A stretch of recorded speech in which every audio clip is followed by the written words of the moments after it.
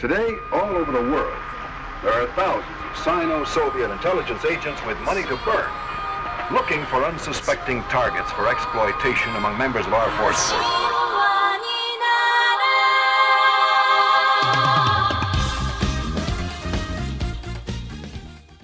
Like, the structure of my life is nothing at all happening, and then several catastrophic things happening in one day. Because, like, Sunday night, find out my laptop screen is cracked. I didn't know that, so I opened it up, and it's fucked. And I'm like, when did that happen? And as I was eating, one of my fucking veneers off my front teeth, like, fell off. So both those things happened in that single instance. And one of your what fell off? Veneer. So, like, it's like a crown on my tooth, on one of my front teeth, because it was cracked when I was younger, and so he just, like, by your abusive father. No, by my brother, actually. Threw a rock in my face. And so, like, they shaved the tooth down to basically where it's just like a nub, and then they put a porcelain, like, crown over it with, like, cement adhesive, and that just fell off because it's, like, you know, apparently, I didn't know this, but apparently it's, like, around about 10 years the cement gets it starts to be able to fall off. So as I was eating my delicious soft taco, I felt like whatever, and I was like, what tastes fucked up? What's wrong with my food? And then I see my veneer just on my plate, and I realized I'm tasting the decades-old cement that was on it. Well, you're living that nightmare where you're eating something and your teeth just start falling out of your face. It's exactly how it felt. And, like, so that happens, and I instantly panic, and I, like, wake my girlfriend up, or what I say, Caitlin up. Wait, you're recording? Yeah, my girlfriend, Boop, and she's, like, calming me down, and, like, because I am looking in the mirror, and I have I look like a hillbilly. Like, I have, like, not like the stereotypical hillbilly, right? Like, with the big gaping missing tooth, right? I might as well have put, like, a pickle barrel on and, like, started, like, playing a banjo or whatever, right? All of a sudden, you're in a straw hat and overalls with a piece of, like, I see it, like, start to materialize on myself. I'm like, no. So yeah. So I just take this thing and I just put it back on. And, like, it stays on, but it's been I'm getting it, like, reapplied or whatever, the adhesive. But this whole week I've been so fucking paranoid. I keep probing it with my tongue, like, is it still there? I know it's not on there. Like, I know it's going to fall off eventually. I can feel it, like, but it's not on there fully. And because it's not on there fully, like, my fucking tooth nub is, like, just very sensitive and raw and shit. And I'm like, I'm about to be like, you're about to watch me drink my coffee with a straw because I have to, like, avoid it or whatever. But yeah, no, it's been great. Nothing makes me feel less secure or unmoored than having my teeth be fucked up. So that's been a great feeling to have this entire week. Anyway. Yeah, Matt. So I want to start off by saying congrats, Matt, on finishing undergrad. Oh, thank you. How does it feel? And what have you taken away from your college experience? It feels very meh. I don't know. I guess it really hasn't. Cameron was like, friend of the pod, Cameron was like, hey, it's going to hit you in a couple of days. And I'm like, I don't know if it will. I think it's just, this semester especially has been kind of just one of those things where it's like you're just trying to get through it. So, oh yeah, especially COVID. Like this, I feel like any potential impact of, like, a graduation kind of is very nullified by this situation. Or because you're not going out with a bang, it's just a whimper. It's like, oh, I turned in my assignment. That's it. And I mean, to be fair, like, that's kind of how I felt, but I didn't graduate during COVID. You know, I graduated right before COVID. And something else, and probably a reason why you're not super excited about it, is because you're not entering, like, a good economy. You're like, and our job prospects aren't, like, great. And it's sad because even before COVID, our futures looked like we were going to be worse off than our parents. Yeah. just because that's the trend for the last 40 years, and our generation especially has gotten the worst of it. Mhm. And then you just add COVID on top of that.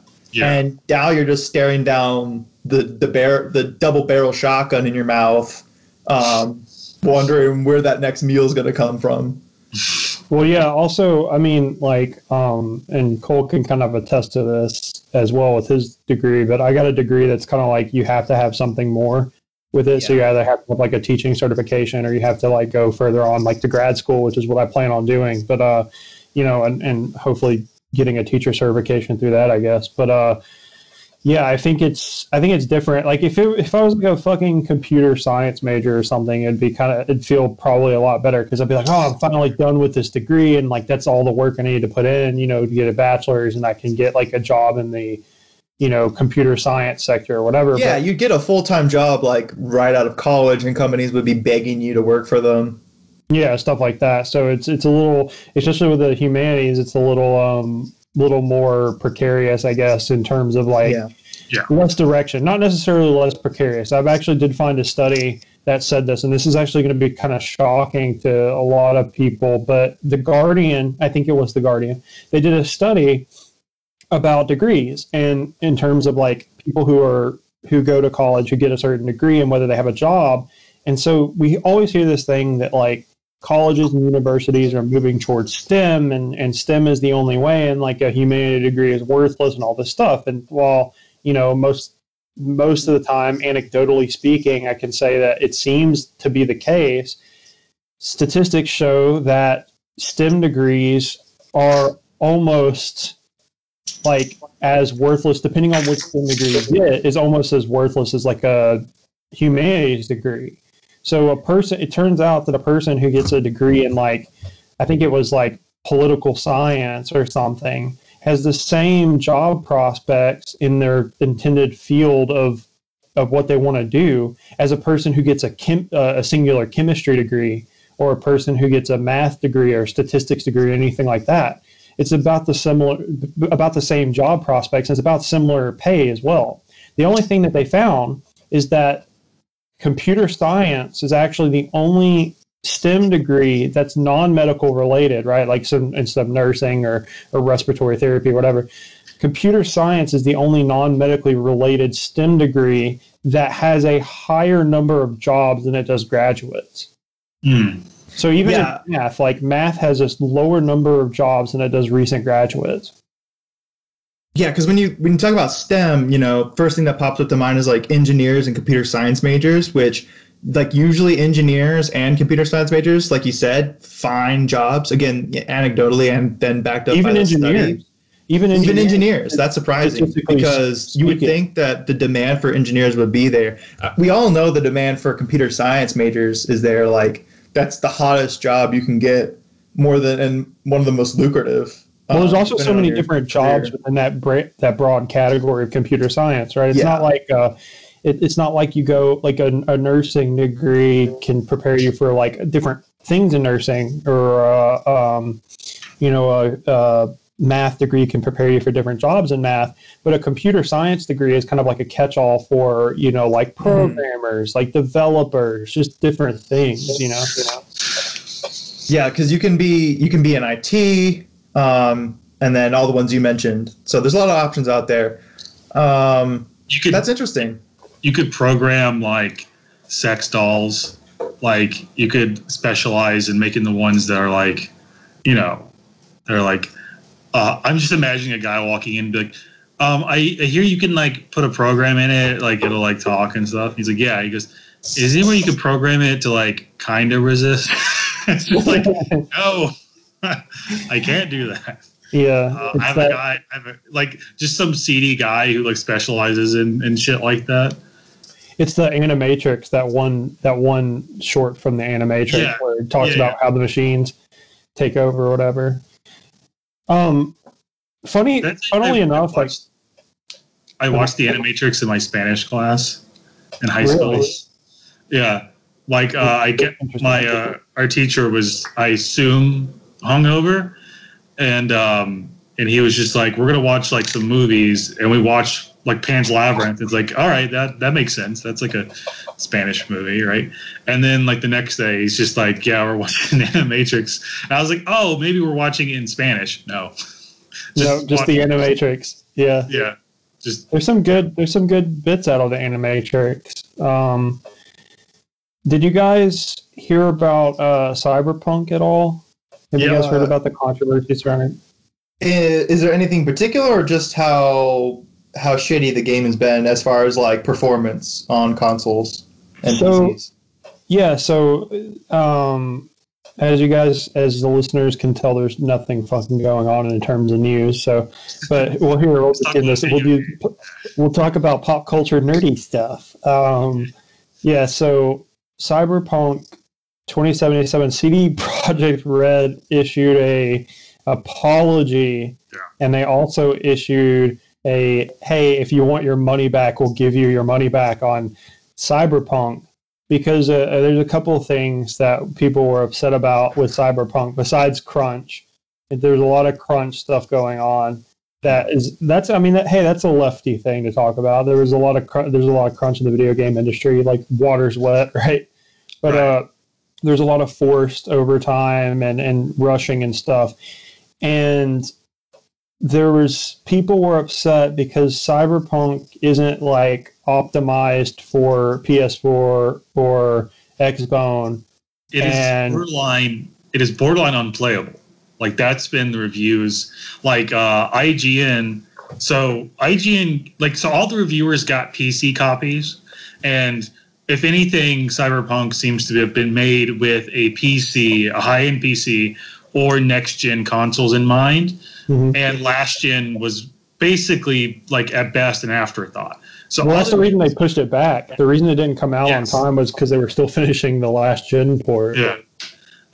So all the reviewers got PC copies, so they're reviewing them, and, like, the PC copies are, like, they run well, they're a little buggy, glitchy, whatever, right? But it's like no worse than like anything Bethesda puts out at launch, right? But once these reviewers got like the current gen, I guess soon to be last gen console versions, like IGN initially gave it a 9, and then they reviewed the console version, PS4, Xbox version, and gave it a 4. Which if you don't know, like, IGN's, like, if you're not in the know about their review, it's like, that's basically a 0. That's like the worst. 7 is like a god awful game. Yes, every IGN reviewer is like a credulous rube as far as when it comes to playing video games. Like, they're all wide eyed, like, oh wow, like, gee, this game is so, so every game gets borderline 6.5, 7. Every game gets a score within that sort of range. So to get below that, it's pretty special. And if you're an annual release like a COD, a FIFA, or Madden, you're guaranteed a 9.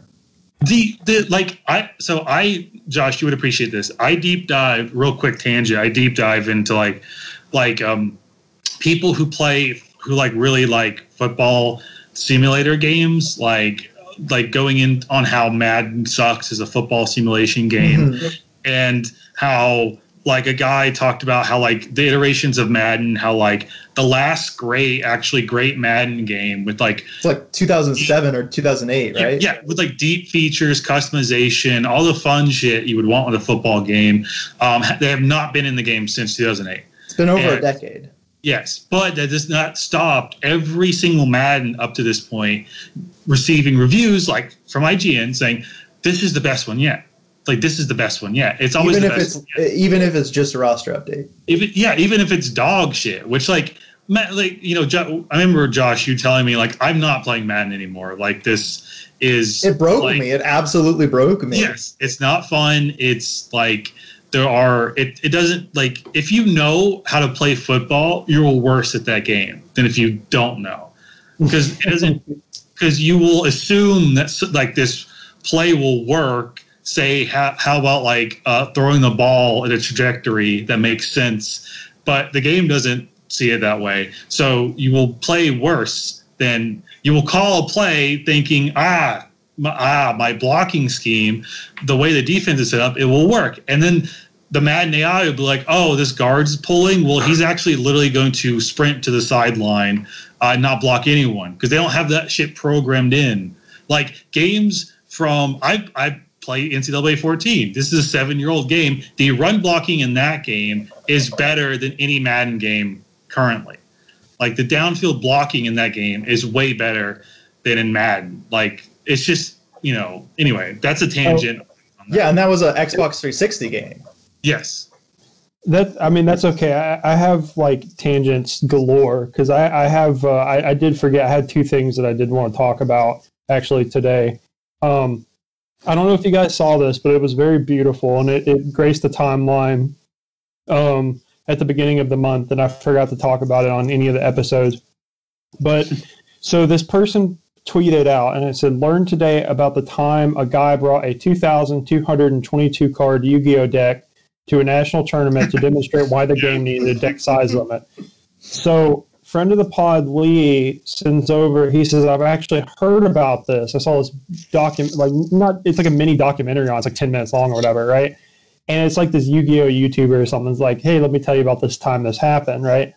So these guys come, it's incredible. This is absolutely incredible. So Yu-Gi-Oh apparently is a card game, right? Like, whatever, nerd shit, whatever. But it didn't have a maximum deck size limit, right? It had a minimum. You could have minimum 40 cards, but they didn't have a maximum. It was like you can have whatever. And there's people who had like different, sizes and stuff. And so these people in Germany, these 2 guys, dressed up like the Blues Brothers. And yes, it's as cringe as it sounds, but this part's pretty awesome. They dressed up as the Blues Brothers, and they brought in a 2,222 card Yu-Gi-Oh deck where every other card was a search your deck for this card and then shuffle. So Yu-Gi-Oh has a rule that if you search your deck for a card, then you have to shuffle afterwards. Mm-hmm. And the deck eventually got disqualified because the referees didn't know how to shuffle it because it was so big. That's incredible. And the picture of them carrying it in is so great because it's like they're carrying a sarcophagi. Like, it's like they're pallbearers. Like, we're killing Yu-Gi-Oh. We're bringing this in, and it's done after this. But yeah, it's Yu-Gi-Oh is a deep cut. Like, it's still going, right? I asked like old asshole. That's Yu-Gi-Oh thing. That's still a thing. What's interesting, like this will kind of tie into, a lefty type analysis of Yu-Gi-Oh, I guess. But let's hear it. Okay, so card games, what they do, I'm not a big fan of card games. I actually don't like them. I used to like them when I was younger, but not a huge fan of like trading card games. But so what like Magic and Pokemon do as a trading card game is that they have these things that are set in place where they have like I don't know how to describe it. It's almost like a set or whatever. So like each year they come out with like sets, right? Yeah. They'll be like, yeah. And so what those games will do to promote you to buy more cards is that they will have like, okay, well, this tournament you can only play the 2017 to 2020 sets, right? Yes. Because the rules change and cards change and everything. So what you have to do is you have to buy more cards, and to become competitive at the game, Magic the Gathering, to be competitive, you have to spend thousands upon thousands of dollars a deck.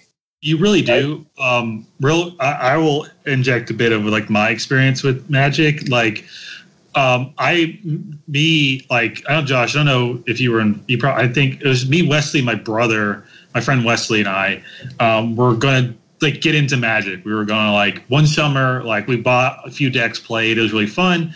And it's like, all right, well, like local game nights, let's look those up. And then Matt, like you were saying, I looked up, and it's like most tournaments use like this set of rules, which mandates you have to use like sets from like these years, right? More recent. I think they're called standard. I think that's what it's called. It's called standard.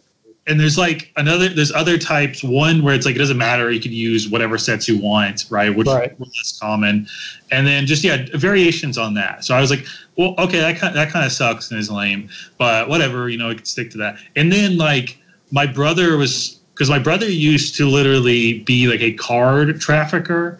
He would like procure rare Magic cards, Yu-Gi-Oh cards, and go to conventions and sell them. And I'm not joking. This is what he used to do in like high school or shit. Like he'd go one weekend, he'd come back with like a couple $100. Like my parents, he was like, don't tell mom and dad because they're like, they'll be weird about it. So anyway, he used to do that. And he would tell me, like he was telling us like, oh, you guys these are really cute decks, but like these would get annihilated. Like you guys, like the meta in these tournaments is like way different than that. And I was like, whatever, piss off. You don't know what you're talking about. And then he's like, okay. And then he buys a deck, right? A current strategy deck, it's one of the manas is like Green Forest or whatever, right? So it was built around those types of cards. And he comes in and he's like, all right, I've got this deck, and this is on the cheaper side. This is a cheaper side tournament deck you would see, right? Yeah. And he plays it, fucking kills us. Like I sit down there, I've got my grand strats, let's go. I'm 3 turns. I'm like, what the fuck? He's like, yeah, this is the type of decks you have to have. So I was like, well, I guess I'm just not going to do this now. Yeah, so that's the biggest thing about like the tournaments and stuff is you have to spend money it's literally pay to win, right? Like that's the thing I always talk about with card games is pay to win. And the same thing, so the people who make Magic is called Wizards of the Coast, right? So they make three big things, right? They make Magic the Gathering, they make Dungeons and Dragons, and they also, which I think Magic is something to do with Dungeons and Dragons. Anyway, they make Dungeons and Dragons, and then they also make the Pokemon trading card game, right? Really? So that's interesting. I didn't know that. Yeah, so Pokemon use energy just like Magic uses mana, right? So it's kind of like they play very similar. So Pokemon's a little different because Pokemon you can kind of cruise by on like a couple $100 deck or whatever, but like Pokemon's the same way. It's what they call standard, which is like, okay, these cards were released in 2020. You can only use the 2020 cards, right? Yu-Gi-Oh! So this is my whole grand thing about Yu-Gi-Oh! Right? So I used to play Yu-Gi-Oh! I never played like competitively, but me and a couple of buddies would play, and it's a fun, if you're not like fucking autistic with about like chess or something with the Queen's Gambit, right? Like you could be autistic about Yu-Gi-Oh! So me and the boys would autism it up like on Friday nights, and we'd play Yu-Gi-Oh! Right? The like thing just about a room that is like deathly silent, except for when people like. It's just like there's no social cues to miss because no one is making any right. You're staring at the cards in your hand. Yeah. So anyway. We never went to like any tournaments or anything, but we started playing Yu-Gi-Oh! It's like a recreational thing. But the thing about Yu-Gi-Oh! is that Yu-Gi-Oh! You started using drugs. Like, yeah, we never did any of the hard stuff, but from time to time we pop some heroin. Like, like the original series, like the show was kind of like a gateway drug. Like it just gets you hooked, and then before you know it, you're just. It's just one more pack, man. Just one, like you're kind of panhandling. You're like, come on, just 325 is all I need for another pack. Well, I guess. Okay, so here's the thing about Yu-Gi-Oh, right? So Yu-Gi-Oh has no standard. It doesn't have a standard. You can use any card made as long as it's not banned. You can use any card that's ever been made, right? So there are rules against individual cards, and there's like, okay, you can only have this many cards in your deck. You can only have whatever. So there's rules that limit it, but there's no standard. But what they do with Yu-Gi-Oh, I think, is even more insidious than what they do with Magic or Pokemon, because not having a standard means, I could take my Yu-Gi deck that I first bought in like 95 or whatever and use it in a tournament. But what they do is they increase the power of the cards gradually to where the best cards are the newest cards and the worst cards are the older cards. Wait, what? No, this is true. Yeah. So like, what it'll do is what happens is they realize that there was a certain amount of time where they're like, okay, like so Yu-Gi-Oh cards have like attack and defense power or whatever, and like that matter. You're like attacking and defending and all this stuff. So what they realize is that if you increase these what they call like chain effects, which are like so the chain effects, like it's easier to use chain effects the more time Yu-Gi-Oh goes on. So it's shit like they created these things called like synchro monsters. I remember this like when we were getting back into it, and these synchro monsters are like really powerful things that are really easy to summon. So like you could have a Blue Eyes White Dragon, which was like the most powerful card back when we were kids. Just thinking of that as an Or example. you could have a 4,000 attack and defense level thing that you summon like in the first turn. Yeah.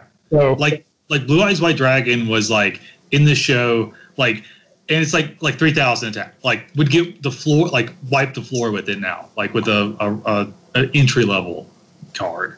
yeah, so that's how that's the most insidious thing, and that's how these companies make a lot of money through trading card games, is that they make you invest. They literally make you invest in new cards. So I feel like one company, Wizards of the Coast, is more like upfront. But granted, Yu-Gi-Oh is actually a cheaper game to be competitive in, I've heard. So like a low-end competitive Yu-Gi-Oh deck's probably like $300, and a high-end's probably like $800. But like if you're not spending a grand or two on Magic, then you're not even in the conversation. It's like That's tragic. Yeah, it turns, like, everything gets turned into, I feel like with most sports it's that way too. Like there's always this buy-in to it. And it's like, yeah, like, I don't know, turning like card games into that is like, well, something that's insidious about it is that the reason, and Low Society Pod actually kind of touched on this briefly. The reason that people will do these types of recreational activities, right, is because it is, even regardless of like how autistic it is or whatever, it is a sense of community, right? Like it's just like, because we don't have very strong bonds and very strong sense of community anymore, because like we live in a pretty secular society, so we don't, I mean, even if you go to church, it's still not like as an important cultural artifact in our culture as it was, even way back in the day. It's not like this experience where everyone in the town meets in the church and we all mingle and stuff. It doesn't happen anymore like that. It's kind of like you go to church, you leave, you're like, oh God, I don't want to talk to these people, I don't like them, right? It's very Christopher Lash, like culture of narcissism. But so I mean, these sense of communities are they're invaded by capitalism in a way that it forces you, if you want to be part of like the in community, if you don't want to be like there's probably nothing worse than going to like a Yu-Gi-Oh tournament and then someone calling you a 12-year-old calling you a fucking loser for playing a certain deck, right? Like, oh, you didn't spend $800 to play this deck, you're a fucking loser. It's like, my only sense of community, like they're ostracizing me because I am a loser. I mean, yeah, just having like some 14-year-old ether you because he's got like the most. I also feel like with Yu-Gi-Oh, like the card design is like, from when I was last into it to now, it's like all like way more over the top than I remember. Maybe I'm just misremembering, but it's like, compare like a first run like Summon Skull card to anything now is like it's just way more crowded. But I may be like nitpicking, but did you also again, like, it's just nothing but tangents on tangents, but did you guys know that there's a Pepe documentary?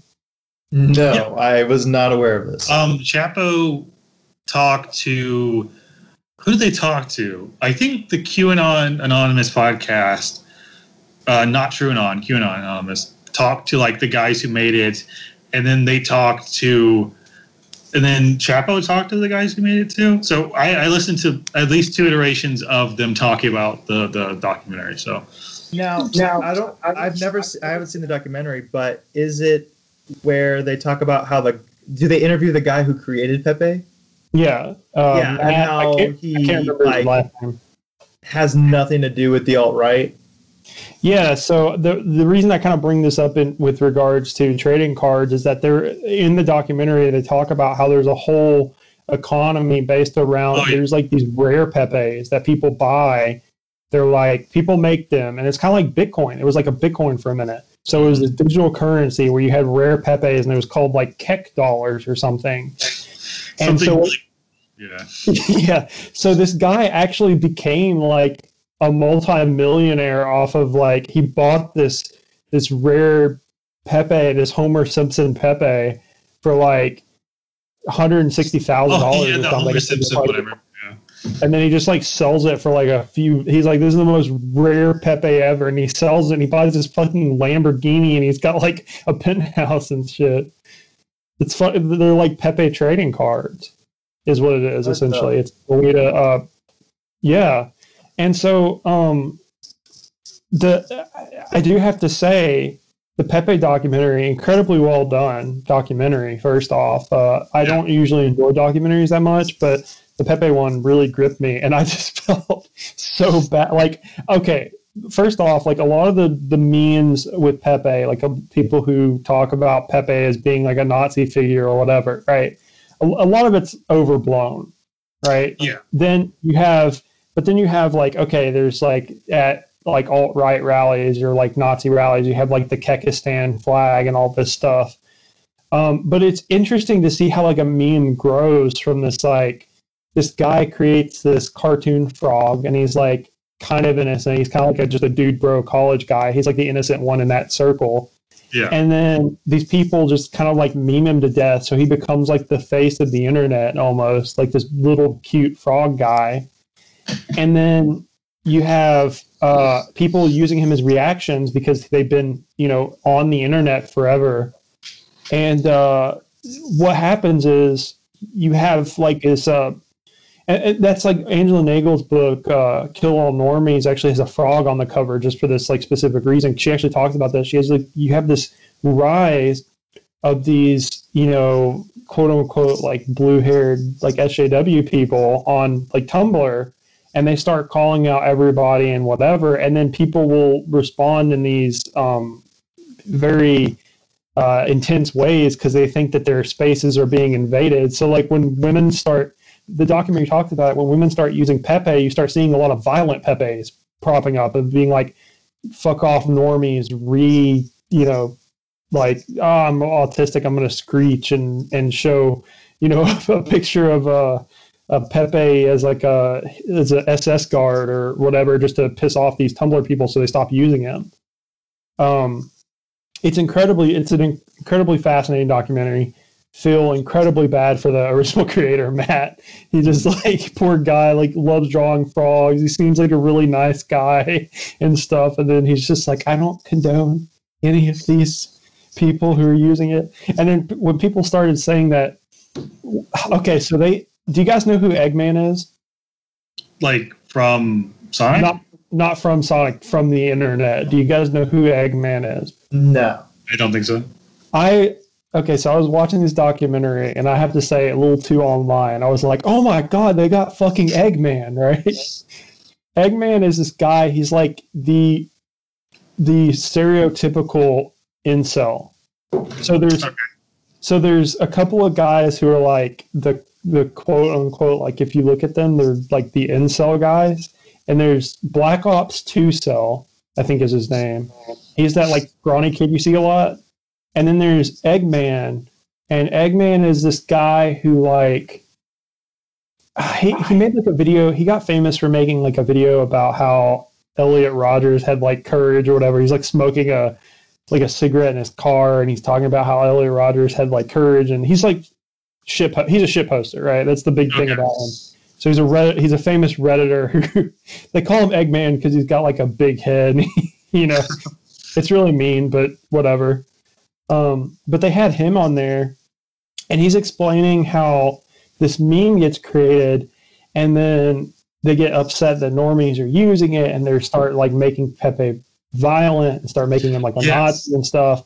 And then he said the thing that changed like the world was when they figured out that there is an Egyptian frog god named Kek, and he's like, and that's when like Kek came into being, and he said that also what happened was there's a couple videos where frogs, when they yell, they sound like they're yelling "ree," right? Well, yeah, there's a specific frog that is very territorial, and if like it'll like very very distinct. It's like if you see like those "It Is Wednesday, my dudes" like meme, right? Of the frog, that's the frog, right? And it's like it's become like its own thing because of its sort of like it's scream or whatever.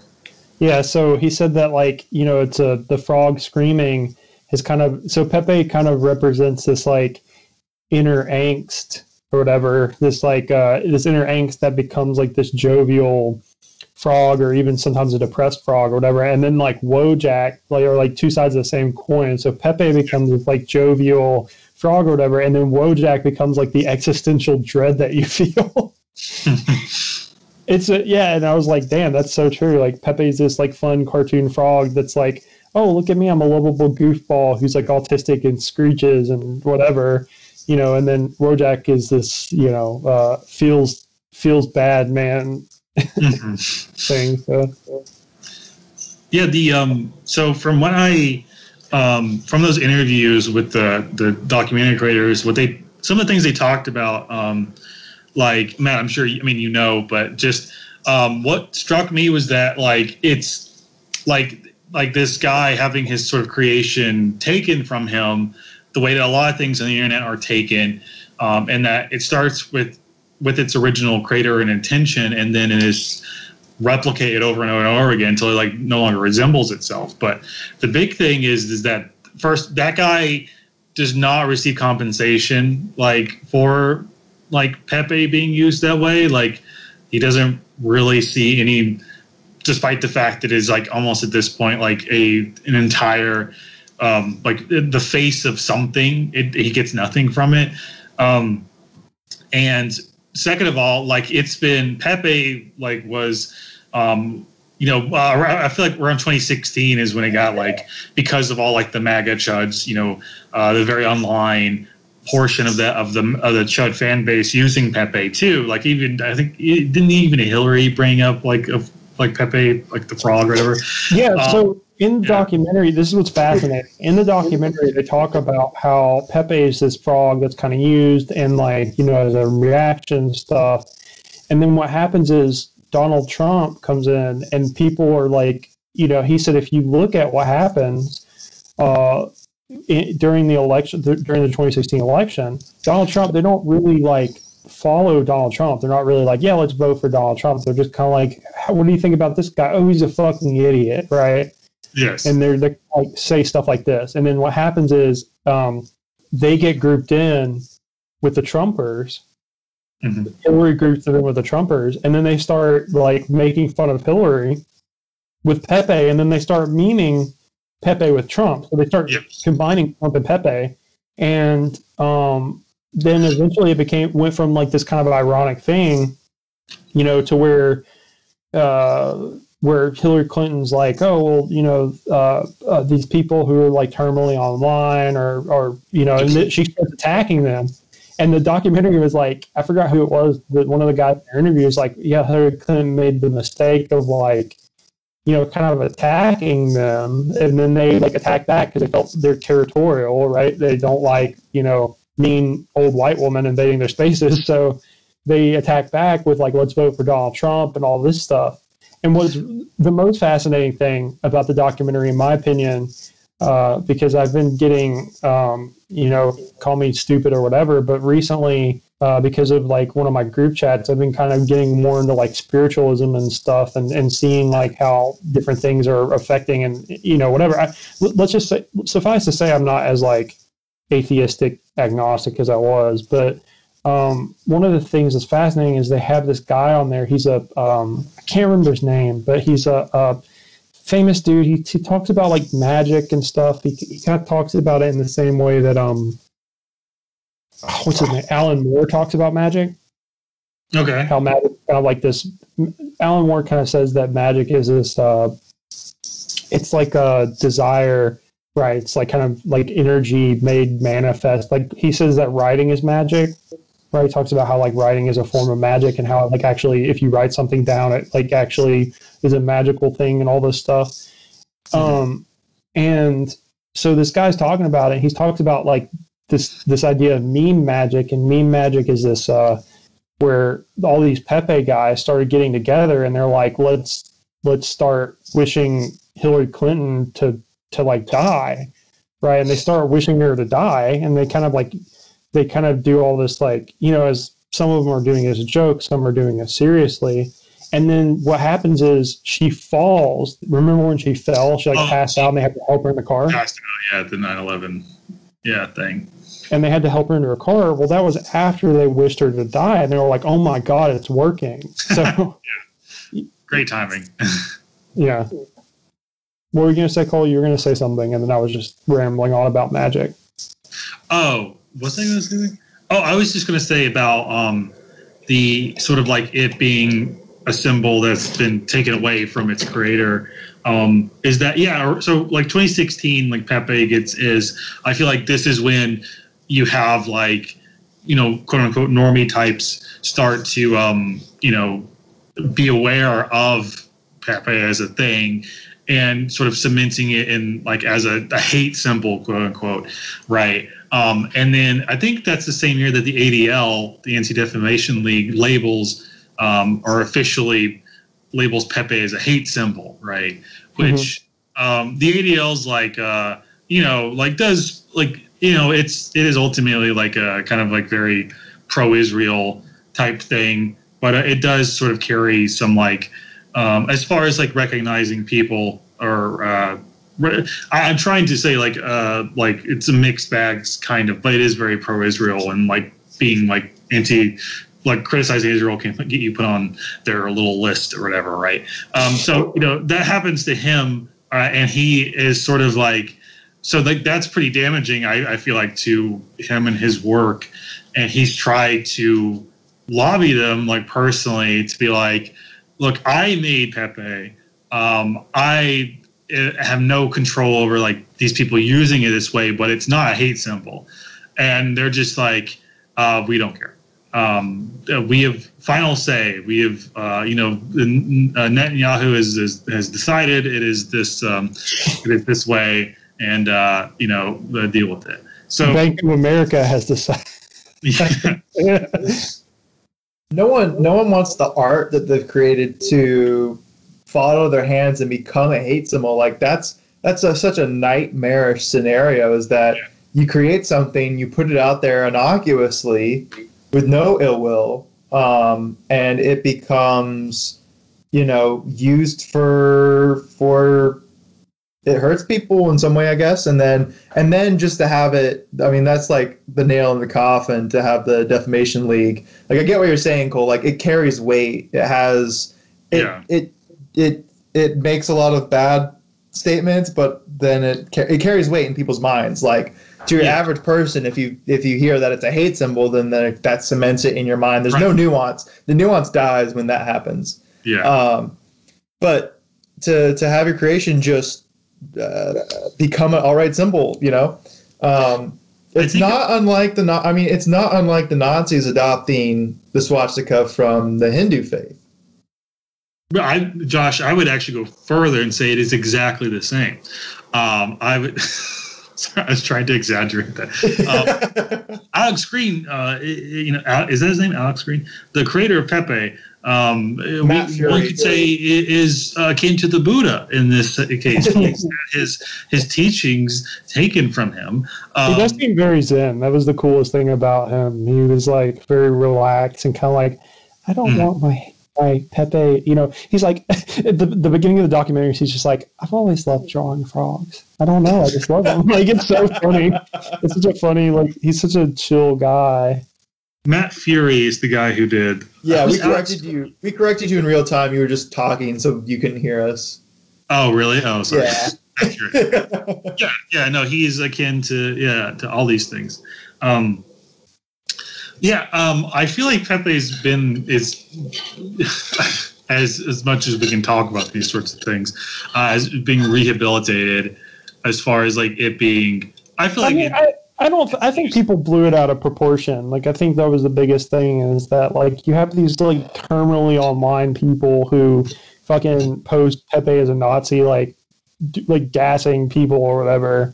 and then you have Pepe, like the cute reaction to where the cute reaction Pepe is, and then it just became like all of Pepe. Everybody who uses a frog is like definitely a Nazi, Right. and then it even became so bad to where like so Pepe was used as the right symbol for a while, and then what happened was the left started adopting like quote unquote leftists, right? Like the fucking Anarchitties and shit started adopting fucking what's that dude's name? The fucking Flyers mascot. Oh, Gritty. And then like all the people who, you know, weren't fucking retarded were like, hey, we're gonna adopt they started adopting Groyper, which is it's Pepe, but he's like fatter, I guess. I don't know how to describe Groyper really. If you type in Groyper, you can kind of like find you'll him. get the idea. Yeah. Yeah, but they started adopting like Groyper and Apu, and then so now it's just like people who use Pepe are just like Twitter people, like basically like all the Redditors and shit just kind of moved on from, like you still have like the ironic like right people who will use like a picture of Pepe in an SS uniform gassing like that like, super racist caricature of the Jewish guy. Yeah. No, what's funny about that too gassing is Laura Loomer. Yeah. What's funny about that is that those like very terming online like portion of that of like the Chud right wing people, like they are like there's videos of this too of them sort of interacting with like, you know, whatever 3%ers or like these other right wing militia groups in real life, and it goes about as well as you expect, where they're just like they despise them, like these people who like, you know, whatever think of themselves as like actually like patriots with like machine guns willing to defend the Constitution, and some like pencil necked 17-year-old with like a picture of Pepe as like Hitler comes up, like guys, they're just like, get the fuck out of here. Like there's videos Kek or whatever. Yeah, we're fighting for Kekistan, guys. They're like, we're gonna like air hole you, like get out of our group. They're like, this is what the white race is coming to. Yeah, no, exactly. No, like it's this like this like it's like the fucking the German, like it's like the Nazis like hating like the ethnic Germans in the Ukraine. Like they just viewed them as like, you're such a shitty representation of our people, you know? Like we can't even rehabilitate you at this point. Like they're like if like whatever, so like those like fucking meatheads and the 3%ers got their way, like the people who would be thrown against the wall are like these Groyper or these Pepe types. Like they're like, we're not gonna let you like breed, but we're also, you know, you're not gonna be like a mouthpiece for us. So, you know, there's a lot of like, I feel like also those guys kind of utilize the terminally online people who kind of do like their irony poison, and then kind of like, you know, feel alienated or whatever. And there's a whole part of it where they talk about in the documentary how Donald Trump he's really good at mobilizing those guys, right? Oh, yeah. Well, in 2016, he was good at mobilizing those guys. Yes. Not so much now, because those guys are just fucking, you know, they're so irony poison that cycles around it. You know, Donald Trump.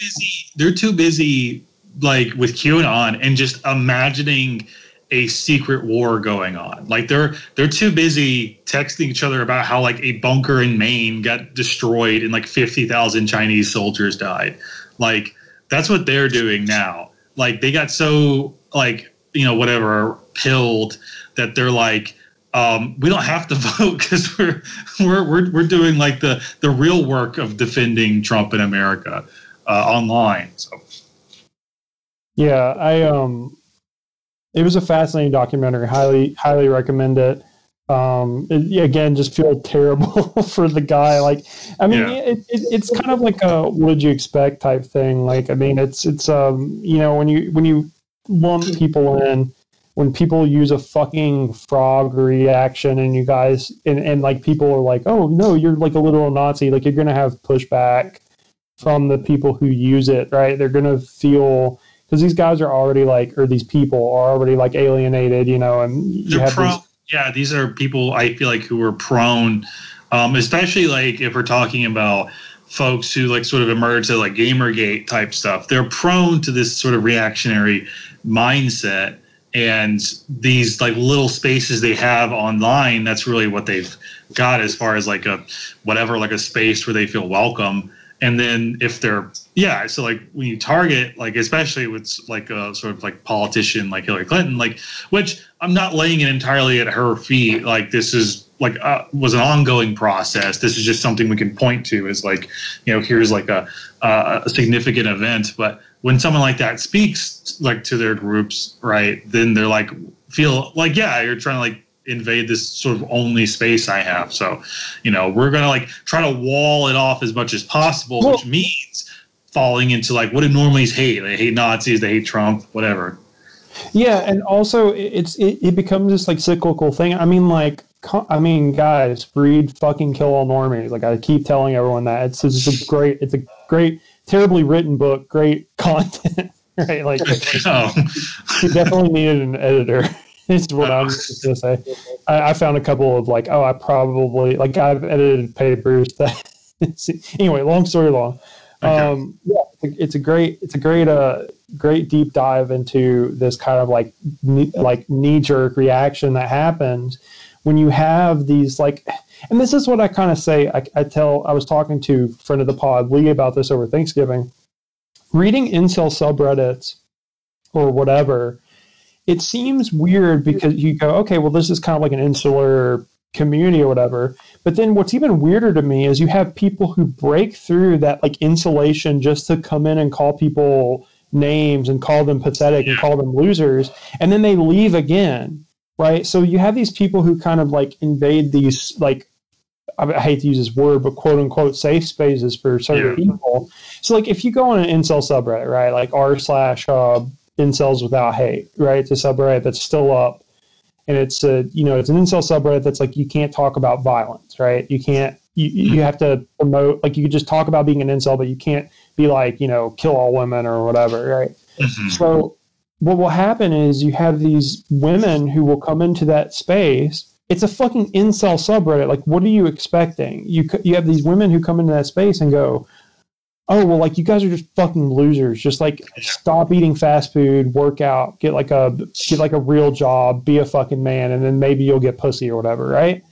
And it's like, why are you guys, like, attacking them in their own, like, space? Because they have this, like, set up corner that's called r/incels without hate. Yeah. And you're not expecting incels there. So the thing about it is what happened, especially with in the Pepe doc and like with the whole Pepe phenomenon, is you have these guys who are terminally online who can never get fucking girlfriends, and you have these fucking like chicks who go online who are like quote unquote normies who are perceived at the very least to have led an easier life than the fucking 5'7" manlet who's on the other end of posting the Pepe teams, right? You have these like gorgeous chicks who come in who just like face talk and are like, oh my God, buy my fucking gamer bathwater or whatever. And then they come in and they call these guys losers. And then obviously they're going to fucking react. And they say, okay, well, like these people, these normies are calling me a loser. And they're coming to this only space that I have. They're like invading it. So what am I going to do? I'm going to become violent towards them. But who are they? They're the blue-haired, like upper middle class, SJW, college-educated, liberal arts women, right? Right. Adjectives on adjectives, Like, right. So you kind of go, okay, who are they? They're the establishment politicians. They're like these like lesbians who go on college campus and talk about how they should be able to have 30 abortions, type stuff. Like, right. It's like this real people. archetypal ideal of like who these people are who are invading your space. And then there's this knee jerk reaction of we're automatically against these people because they're the problem. Right. Because these are the people who are coming into my space telling me I'm a loser. Yeah, which it's like, of course they had that fucking reaction. like fucking water is wet. Of course you would have that type of reaction. Which none of this is to say like excuses like the mindset. It's just this is the psychology going into it, and the way to like reach people like this isn't to like it's like what's going to make people band together more if you kick in like the door to their like where they're all gathered and like come in and like shout at them, like they're inherently going to like want to like be like, okay, well, like I may even recognize that what I'm doing here isn't healthy for me. I may even recognize that I need to get out of this mindset at one point, but also fuck you. You know, so like you can like people can drive deeper into that like purely out of like spite. So like the real question is like getting is reaching out or like fixing the conditions that produce people like that, and like, you know, trying to have like, you know, interpersonally like a way to fix that than just, you know, because it is like this like snake eating its own tail, like people like, but you know, it's also like I don't necessarily blame like women who like who have these feelings, because it's like you can only have like you encounter like all this shit in your real life and online, all this sort of toxicity, and then like it's hard, I would imagine, to like then turn around and be like, well, let me think of like the psychology of these guys, right? It's I feel like it's also a knee jerk to be like, fuck you, you are a loser. So it does just, but it all just again creates like an Ouroboros of like this cyclical, you know, function. Yeah, and it's very interesting because you see this like you said, it's very cyclical. You see this cycle play out because what happens is, honestly, the internet is. I've come to this conclusion, and I mean, people probably come to this conclusion before me. I'm just fucking stupid, so forgive me if they have. But I think, I mean, the internet is like high school, right? Like it's very much like a popularity contest. Right, it's a like, series of tubes. Huh? I said it's a series of tubes. Yeah, it's this thing where it's like this popularity contest where you have to pass the right test, you have to say the right things or whatever, and you have to know the right people to like become popular on certain like substratas of the internet, like just certain little spheres. And what happens is, you know, the internet was kind of known for a long time as like a boys club. Like, you know, there was like the rules of the internet. And one of the rules of the internet is there's no girls on the internet. It's all guys, right? That was one of the written rules of the internet. Actually, like, I can't remember what it is, but it's rule number something. And it's like there are no girls on the internet, only guys. And that's something that like guys have kind of had for a long time. Has been like, okay, well, we're on the internet, we're chilling, we're whatever. So you have these guys who their entire reality, their entire mindset, their entire community is on the internet, and they have this little insular community where they want to talk and vent or bitch or whatever. And then, you know, you have, like I said, this perceived invasion of that community of like, okay, well, this was where we were the cool kids, and then they're no longer the cool kids on the internet. Yes. Because what happens is you have, and this is also what I said is like, and you know, Lord forgive me, you know, 35 Hail Marys for saying this, but like the internet is so fucking, okay, we're such a sexless society now in terms of like, it's so weird. We're the most hypersexualized like society in terms of certain things, but we're the most sexless in other things, right? So why I always talk about like, I talk to people and I have to explain this view in depth, and I've explained it on the pod before, but like the sexual revolution, right? I have this very big, like this big, you know, to do about the sexual revolution. And I won't get into it here, but the thing is like the internet is so preoccupied with sex in that you have either these guys who say, I never have sex, fuck me, and fuck women for not giving me sex. But then you have women who call them losers for not getting sex.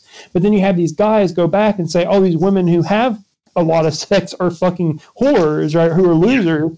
So you have, this is what I saw in the group chat, right? This group chat I met. I said that the internet is a dichotomy. And the dichotomy is all sex all the time or no sex none of the time. Mm-hmm. So the dichotomy is incel to OnlyFans. Right? Like, those are the two like things of the internet. You either are a person who can acquire sex easily, who sells sex at a premium, right? Or you're a person who cannot get sex. So you're either a person who has a lot of social capital in their sexual appeal, or you're a person who has zero social capital in their sexual appeal. So when when these guys are in this like sphere and they say like, we're fucking losers, we've been losers all of our lives, and then you have women who kind of confirm this for them in their own spheres, then there's this radicalization process that starts to begin. It's like, okay, well, fucking, that's how you. Okay, I'm not gonna say. I was gonna say it's kind of like how you get like an Elliot Rodgers type, right? Like you're in this echo chamber, you hear these things echoed back at you. You already have depression, so you're already in this like mindset, and then you go, okay, well, I want to die anyway, so might as well suicide by cop. But let's take out the people who I think are the problem anyway. Yeah. So one thing that's interesting. Cool. I'm hearing my echo. What? I'm hearing my echo. Oh, okay. That's better. Okay, so what I was going to ask Matt is, why do you think that being an incel is almost exclusively male? That obviously there are women out there who don't have sex and would fit maybe some of the same categories that an incel would, but they don't respond in the same way that men do to those circumstances. Do you have any thoughts on that? So there's a couple of things like I will say about this. The first one is that like on the incel community, there's a thing called femcells, right? And it's female incel, and femcells are what they consider fake cells. So I'm giving a crash course in incel fucking terminology, but fake cells are obviously what it sounds like. It's fake incels. So, for instance, right, like all of us. I don't know if we're all. Are we all? Josh, how tall are you? I'm 5'11". 5'11". Okay, so maybe not. Cole, how tall are you? Around the same. You're 5'11". 5'10", 5'11". On a good day. Okay. I didn't know I'm the only 6 foot guy. Anyway, so I would be considered a fake cell because I'm 6 foot white, right? There's people, so people would call me a fake cell. So all fem cells in most incels' minds are fake cells. Anyway, all is that to say, yes, there are females who are incels who don't receive sex, right? Mm-hmm. We have a couple problems here, right? In terms of that, the first one is that they don't react to guys in the same. Like, they don't react the same way that incel like guys do, because culturally speaking, guys who don't have sex are viewed differently than girls who don't have sex, right? Right. It's so like the Virgin Madonna thing. Like there is like yeah. So a girl who doesn't have sex is it's a virtue for her not to have sex, right? For a guy who doesn't have sex, he's a loser. And it's the other way around. For a woman who has a lot of sex, she's a whore. And for a guy who has a lot of sex, it's like, wow, that's awesome, dude. Like, you're a fucking dude, bro. Right? In certain circles. All of this is broadly speaking. I'm just talking about the incels, like, community in terms of the internet. The other thing about femcells is I don't want to say this with 100% like certainty, but like not 100% certain. I'm using a couple asterisks after this, right? It is statistically speaking easier for women to acquire sex than it is for men in terms of the terminology. Acquire sex, running acquire sex. No, I'll tell you why I use that terminology. Okay. Because sex is a commodity in a capitalist society. It's a social commodity, right? And so what happens is, look at how dating, look at any dating site. And I tell fucking all the time, like I've fucking went deep dive into this stuff. Sex and dating is talked about like it is a marketplace, the sexual marketplace. Yeah. Right? They say you bring something to the sexual marketplace, you sell your goods on the sexual marketplace, and people will either buy them or they won't. Right? Because we think in a capitalist mindset. So everything's a marketplace in our minds.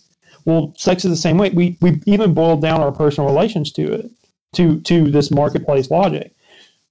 In terms of, if you look at the metadata of dating websites, and I mean, you can talk about this anecdotally too, but if you look at the metadata of dating sites when they release their data, it statistically speaking is easier for like lower, quote unquote, I'm using big air quotes here, quality women. The women who are rated lower by the majority of male users in terms of looks, it's easier for them to acquire matches, dates, and then after date sex than it is for men of a lower quality or even men of a higher quality.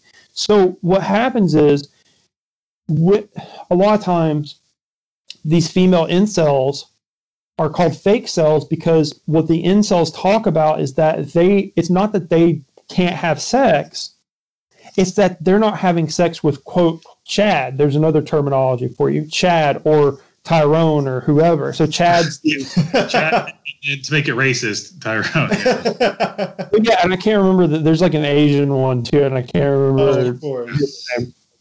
So yeah, so like, you know, so Chad and Tyrone, like like what they call, okay, so fem cells are Stacy's, right? So Stacy's are these average girls, is essentially what it is, right? So I forgot what the main girl is. There's like the big top tier girl who's like a supermodel level, and then there's Stacy's who's like everyday girls, right? Stacy's go after Chads and Tyrones, but they won't fuck an incel, right? Whereas a Chad is more willing to go with a Stacy, right? So that's the perception among these communities. And if you, again, like the thing that I was saying is like, why do they act differently? I think it's because one, men and women are just as a gender binary, if we're doing that, they're socialized differently, right? Into to where like what's more culturally or socially acceptable. But the biggest thing about it is that like I do believe that there is this confirmation bias within these communities where women who are incels don't believe themselves to be on the same level as guys who are incels, and they don't react the same way because they have this, like, you have data, you have anecdotal evidence, you have whatever. They could, if they so choose to do it, they could probably get somebody, but it's just like their preferences is what I would like to say. But for guys, it's that not even preferences. They could have like the lowest standards ever and feel like they're lowering their standards and still not get anybody, culturally speaking. Yeah. So. Well, it's the whole mindset I find is like I guess coming at it from like, I mean, do you like, I guess I would try to like impugn upon like, do you not realize how like sex can be like very bad? Like you could do it and it could be like something that's like, especially if it's like when these women, it's like, well, you can fuck. It's like, well, yeah, but like, what do you think that experience is like? Well, like, the grass, the grass is always greener on the other side. But true. Not only that, but there's also this.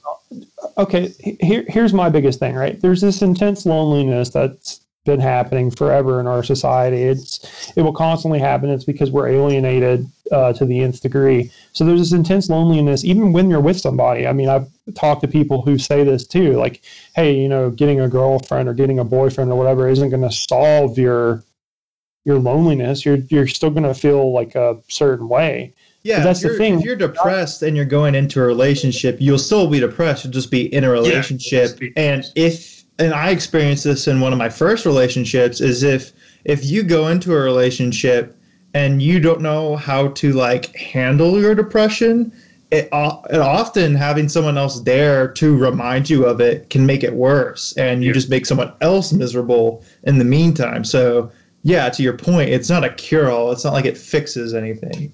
Right, but the thing about it is, the reason why it's so coveted is because we have this intense loneliness in society, and these guys haven't experienced like any type of like intimacy, right? So they covet this like intimacy that they have with a woman of whatever variety that they want or imagine. Mm-hmm. And then you have this perception that, okay, I've never had it, so I will never have it. And we don't normalize like being a virgin at fucking, it's not normal being a virgin at like 21. If you're like 21, like it's over for you is what they think. Which isn't, I mean, it's not true. I mean, it can always happen for anybody, I was gonna say I was 25. Like it happened. Every night before I go to sleep and put the gun in my mouth and Listen, you could be 31 on public transit and then the person next to you is like on a finger. Go for it. I think a lot. Call me the fucking incel whisperer, dude. Like I'm super plugged into the incel scene. Like part of these like it's hard. I feel like for, like my sort of awareness of the community is like you do sort of like before anyone has like the tools to analyze it, it's like there is that like reaction of like of like thinking them as like lower or like worthy of derision or like other like it's I feel like it is hard to get past that first bit. While you can still like, because to me it's like. Part of me is like this would be so much easier if we didn't have like live in an atomized society that the conditions produce these people, but also that if we just like if it was communicated that it's okay to like just not have this, it's okay. Doesn't make you any lesser or worse off or like it's fine. You could be a virgin until you're like 45. It's fine. But that doesn't exist, so it just incubates these sorts of like these mindsets. But another thing too is like we can talk about this marketplace, we can talk about this reality as it is. I find it like frustrating to be like it doesn't matter like what you think someone should go for. It doesn't matter if you perceive someone as like a great value version of a woman, like. No one's obligated to fuck anyone else. Like it's just stop thinking of it in that way. But then again, it's like hard not to, considering that it is like what capitalism does to most things. It turns things into commodities, into like consumption, like even sort of like interactions like sex. Have this process happen to it as well. I wonder. It would be interesting to look back, like right when the internet was emerging. I'm getting bad echo on you, Josh. What? I'm getting really bad echo on you. Yeah, it's from Coles. Not my headphones. Cole, mute your fucking mic, dude. I got it. Thank you. He's like, I have to respond at any moment. I have to talk. No. Okay. What I was going to say is it would be interesting to see, because like, the concept of an incel is a pretty new thing, but it would be interesting to take a look back, like early 90s. Obviously, the people that would have been incels existed, Yeah. And it would be interesting to see what those communities looked like then. You say philosophers? Yeah. Yeah, just all philosophers are incels. I didn't know this, but fucking Kant and Nietzsche are both incels. That's really? Pretty interesting. Yeah, a lot of the German philosophers were incels. Hegel, on the other hand, that man was fucking. Like that man, he had a child out of wedlock. Yeah. He fucked his landlady. Hey, gotta pay the rent somehow. But yeah, it would be interesting. That is something that you did bring up. Like it's kind of a hard phenomenon to explain. It's literally it's called the post 90s incel boom. Yeah, because you would look and you wouldn't like you didn't hear about people shooting up Walmarts or killing their roommates because of inceldom. Yeah, it's a very unique thing to our generation, it seems like.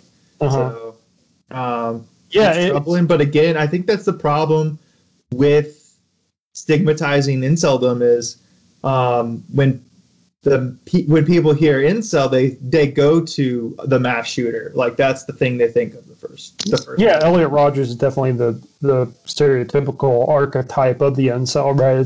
That has to be damaging to be like for someone who is an incel to maybe not be okay with even saying that to somebody, you know, like in more or less words, and not getting judged for that by every single person, or just the idea that they would be judged for saying, hey, I'm an incel or whatever.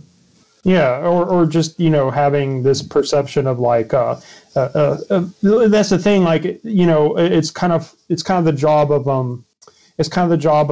like a feminist thought, which is to kind of break this, you know, virgin whore dichotomy. Yeah. But it's also, you know, this thing that I think that we should seriously look into, which is to break this this fucking obsession that I was saying, like the internet has with sex, right? Like it's once the internet is so obsessed with sex because it's constantly thrown at you through, whether it's through porn or whether even on like fucking Twitter, when you have like these e-girls who are posting like nudes or whatever and have their OnlyFans, it's like, whatever, post pictures of yourself if you want to, but at the same time, like it isn't helping anybody to not think about sex 24/7. And when that's something that the internet is just an incredibly horny place, and so that's one of the interesting things is to look at, to see how horny the internet is, but how little actual satisfaction or gratification comes from that. Yeah. Yeah, and then you have, I mean, again, like I said, the grass is always greener. You know, you have these e-girls who are like, why can't I find like the perfect boyfriend or whatever? And then you have like incel, and I've actually had this thought process, which I would tell everybody if you're listening, which I don't, you know, all three of our listeners, but if you're listening and you've gotten this far and you have this thought process, please try to change it and realize that this isn't correct. It's depression. You're depressed. It's fine. Go get medication. Go do something. Just figure something. Talk to anybody, like literally. But the thing about like the cyclical thing is that you have this anger, you have this residual anger because you get mad because what happens is you see these women and you perceive in your mind that they have it made because they can acquire sex at any time from pretty good guys or from pretty good looking guys or whatever. And then they're like sitting there bitching about not having a boyfriend or whatever. And then you have guys who will fucking take anything or fuck anything and they can't get it. Right. So you have this like anger that builds up and from personal experience, I know dudes rock everything. We love to be ironic, but I'm going to be sincere for a minute. You have to break out of that cycle somehow because it's not them and it's not you. You have to realize this. The reason it's not your fault that you are in this predicament, and it's not their fault that you're in this predicament. This quote unquote predicament. You're fine. Everything's fine. Like, don't get angry at these people for you perceiving that they have something you don't. Trust me, they're just as alienated as you, but in a completely different way. In a different way. Yeah. And exactly. It's your control over this situation. You have agency in sort of how you can respond to the predicament, right? And choosing to it's just like let go of the anger, let go of the resentment, because like women are cool, man. Like if you like too, it's like if you have like positive relationships with women in your life, if those exist, then like think of those when you're having this sort of like this depressed fugue, this where you're passing judgment on an entire section of the population. But it's you know, you can control your responses to things, and breaking out of it is like the most important bit, but that's also the hardest bit. Right. It's easier said than done. You know, it's just literally, you know, it's people tell you to go work out. You know, don't fucking listen to people who just go, oh, just go lift weights, bro, or Yeah, Just because whatever, it's because that's it doesn't still help. and that's still like considering this as a issue of trying to procure sex. Yeah. Like telling them to just do these things and you'll get it. That's still perceiving this as that issue. And then when that doesn't happen, it's more like stop worrying about this and like trust me, you will, even if you find yourself not getting like this thing you want, like it's make it unimportant and then you will feel better. Listen, go down to Brazil. I've been listening to a lot of Joe Rogan recently. Go down to Brazil. Joe Rogan and Graham Hancock. I've been getting really into spiritualism. Go down to Brazil, do the 2-week 5-trip ayahuasca sessions, meet God, talk to God, and discover what's going on, you know? So there you go. Like, put your dick in love with the bullet ants.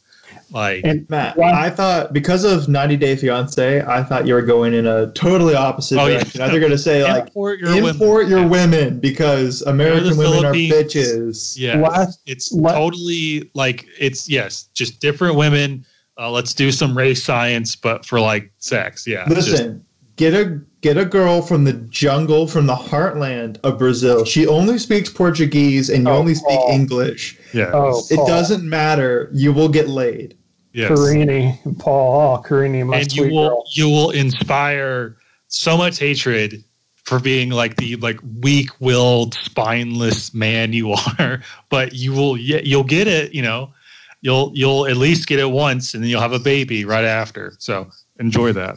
I want to say, like, very last thing is what I want to say on the whole issue, right? There's, I guess technically two things, but these are the last two things I want to say. The first one is that I'd want to add an asterisk to all my statements previously to say that I do not condone and I do not agree with the ideology of inceldom. I wanted to state that for the record, just to say that I don't necessarily agree with it. At the same time, I don't disagree with them when they talk about how there are a lot of like mean shit that happens to them, right? I don't disagree with this. And also when they, you know, when they say these things, like when they have these experiences, I think that they should have a space to where they can like talk about them and in a productive, constructive manner. So just all of that being said, right, big fucking asterisks again. Incel guys who are incels or even femcells or whatever, they're not like monsters. They're people who are alienated that deserve a certain level of compassion, right? They don't deserve mutual sexual aid or whatever the fuck. Or like to have all their shit like wiped away or treated as children with no agency. But yeah, and they're not people who you should call losers or whatever, right? Because they're just people going through life. But at the same time, I do not condone this attitude because, like you said, Cole, you know, this is a Dudes Rock Advocate podcast, but like you said, women are pretty fucking cool. When you sit down and talk to them, they're pretty fucking cool people. They have a lot of insights that you don't, or, you know, your bros don't, or whatever. And they're really nice to talk to, and they're not fucking objects to be bartered with, even though the dominant capitalist ideology would tell you differently. Yes. Yeah.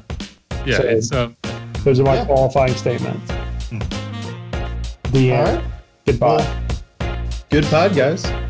Yeah, great pod.